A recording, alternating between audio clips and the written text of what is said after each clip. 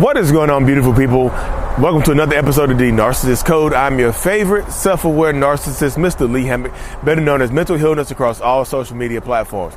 If this is your first time seeing my face or hearing my voice, I'm a diagnosed narcissist, and I use my platform on social media to raise awareness for NPD, get more people into therapy, and also in the process of doing all of that, validate the victims, survivors, and thrivers of said disorder. Today's episode is going to be about hoovering, y'all, but a different type of hoover. The natural disaster hoover. The hoovers that happen when there's time of great loss or time of great celebration and things like that. Special event hoover and things like that. So I was talking to one of my friends, Miss Jayla, and she was just talking about how all of a sudden, out of nowhere, her possibly narcissistic ex or whatever, has started messaging her about, like, he wants to see the kids and he misses the kids and things like this, but he hasn't messaged the kids, in over a month. But now she's like, why now? And there's a hurricane coming. In times where a narcissistic person is facing their mortality, or a time that mortality is staring them in the face when they get old, sometimes when they get older, or they get sick, or something like that, they get sick, or one of their family members gets sick, somebody around them passes away. They'll try to hoover you back into a relationship dynamic or hoover themselves back into your life because of this, because they're scared of loss. That fear of loss, of them losing themselves, propels them to reach out to you. No matter, hey, I know this earthquake is coming. They said the Richter scale's off. The earthquake that's coming is going to break the Richter scale. But you know what?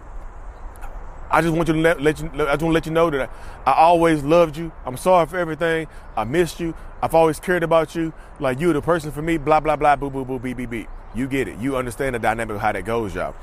So this happens all the time. Narcissistic people will use times of great peril, will use times of grief. It doesn't have to be the narcissist's grief. It can be your grief, or one of your family members' grief, or somebody close to you, a mutual friend's grief that causes them to reach out to you and things like that. They will absolutely reach out to you during these times, and you might be vulnerable. You also might be scared. You also might be facing your mortality. You also might be crying or sick or lonely or something like that. And all of a sudden, out of nowhere, guess what happens out of nowhere? The narcissistic person reaches out and tries to make amends for all the horrible things that they've done to you. I'm sorry, I haven't been there. I don't want to leave this life without letting you know I love you one last time. Rabble, rabble, rabble. They'll say things like that. It happens more times than you think. A lot of people put it into their heads like, it can't happen to me. They're completely done. If somebody gets sick, somebody passes away, guess what? A natural disaster comes, hurricane, tornado, something big happens, something major happens, and then that narcissistic person, all of a sudden, guess what? They reach out. They try to be all sweet and nice and sincere and apologetic. And you know what? Guess what? Only thing you wanted from this person is an apology. You wanted an apology. You've been praying for an apology from this person for a very, very long time. And guess what? Out of nowhere, here it comes. Out of nowhere, here they are granting you said apology that you've been looking for, wanting to talk to you about said apology, this, that, and the third. You see it. You feel it. Don't let these times of great stress, like you get sick, you get diagnosed with something, they get sick, they get diagnosed with something. Don't let them hoover you back into a relationship dynamic or hoover themselves back into your life or your kids' lives, because now, after months, years of no contact, years of abandonment, all of a sudden now they want to reach out because they're scared to lose. It's still, think about it, y'all. Even if they reach out during these times of need or these times of peril or distress or whatever, it's still coming from a place of selfishness. Think about it. It's still coming from a place of selfish intent. I want to make sure my conscience is clear before I leave this world. I don't want to leave this world with a bad taste in my mouth and somebody hating me. I don't want to leave this world without saying goodbye. I don't want to leave this world without saying I love you. It's still about them. It seems like it's about you, but it's still about them. Y'all know, if y'all see me, if y'all listen to this in real life, watching me, I'm outside right now. My daughter is, I keep peeking in here. But yeah, it's still about them. It still comes from a selfish intent. It still comes from a place of selfishness, y'all. I'm gonna do a part 2 to this right here, right now, y'all. Stay tuned. So back inside the house now, y'all. So yeah, one thing I always kind of preach on my channel dealing with narcissists and toxic people is don't take the bait. The bait, B-A-I-T, bait, like they're fishing for you and things like this. Because during these times of high stress, during times of high conflict, times of high stress, times of high vulnerability, times of high need, high want for emotional connection, that's when the narcissistic person is going to they're going to feel like the need to reach out, and they're going to try to bait you back into a relationship dynamic, back into being with them in some way, shape, or form. You want to be the side chick, you want to be the side dude, or whatever, to somebody who treated you horribly. You want to get back into their life some way, shape, or form. You want to do it like that, and this is how you want to do it. You know what I mean? Because don't take the bait, because you can end up being in a long-term toxic ass relationship dealing with narcissistic people, y'all, over time, because this narcissistic person is like they can sense. It's like we have a sixth sense for vulnerability, y'all. Like a sixth sense for it. Like we could sense it when that person is vulnerable. Doing your mom passed away. Oh, sorry. I really liked your mom. I know we might not have been on best terms, but I really respected your mom. Anyways, how you doing? How you been? How life been treating you? Oh, your dad passed away. Oh, I'm sorry to hear that. You know, we weren't on the best of terms, but I really liked him as a man. Rabble, rabble, rabble, blah, blah, blah, boo, boo, beep.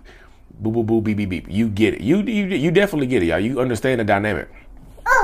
Don't take the bait. If you take the bait, y'all, this is your life. You're choosing to go back into toxicity. I know it's easier said than done, because guess what? During these times of want and need or whatever, these times of stress or whatever, the hurricane is coming, the tornado is coming, earthquake or whatever, you're going to want emotional connection, and then you're going to be vulnerable, and then guess what?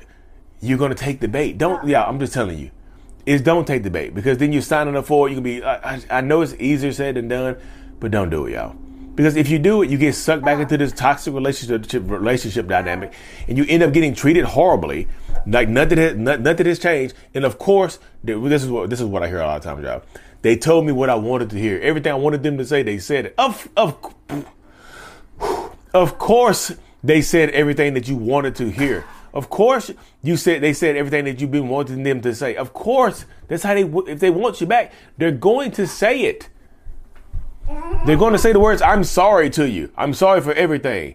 I'm sorry this. But they are actually going to mean that they're actually genuinely sorry. No, it's still coming from a place of selfish intent, reaching out to you, trying to hoover you back in, trying to clear their conscience before they pass away or before you pass away. Somebody like one of their friends who they haven't seen, one of their friends from high school who they haven't seen in 30 years just passed away. And it got me to think, hey, my friend from high school I haven't seen in 30 years passed away. And it got me to thinking about how life is short.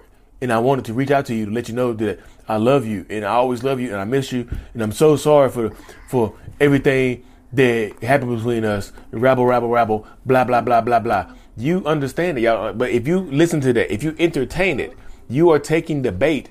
And this is going to progress into something that you never could imagine this happen. I don't know how it happened. I don't know how I got back into this. Yeah, you did. You know how. You know how.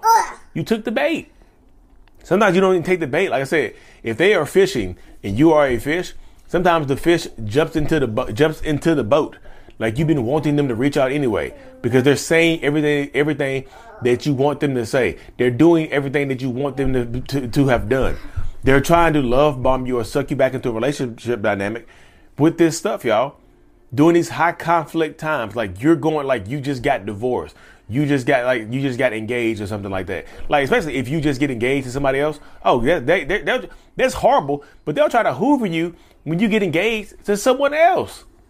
You get engaged to someone else, get ready to walk down an aisle with somebody else, just announce a relationship with somebody else, just announce a pregnancy with somebody else, and guess what? Out of nowhere, in your DMs or in your inbox or in your text message inbox or whatever, is them saying that they're sorry for everything and they always love you. And that should have been their baby. That should have been them marrying you. Y'all should have been engaged. Whatever. Blah blah blah blah blah.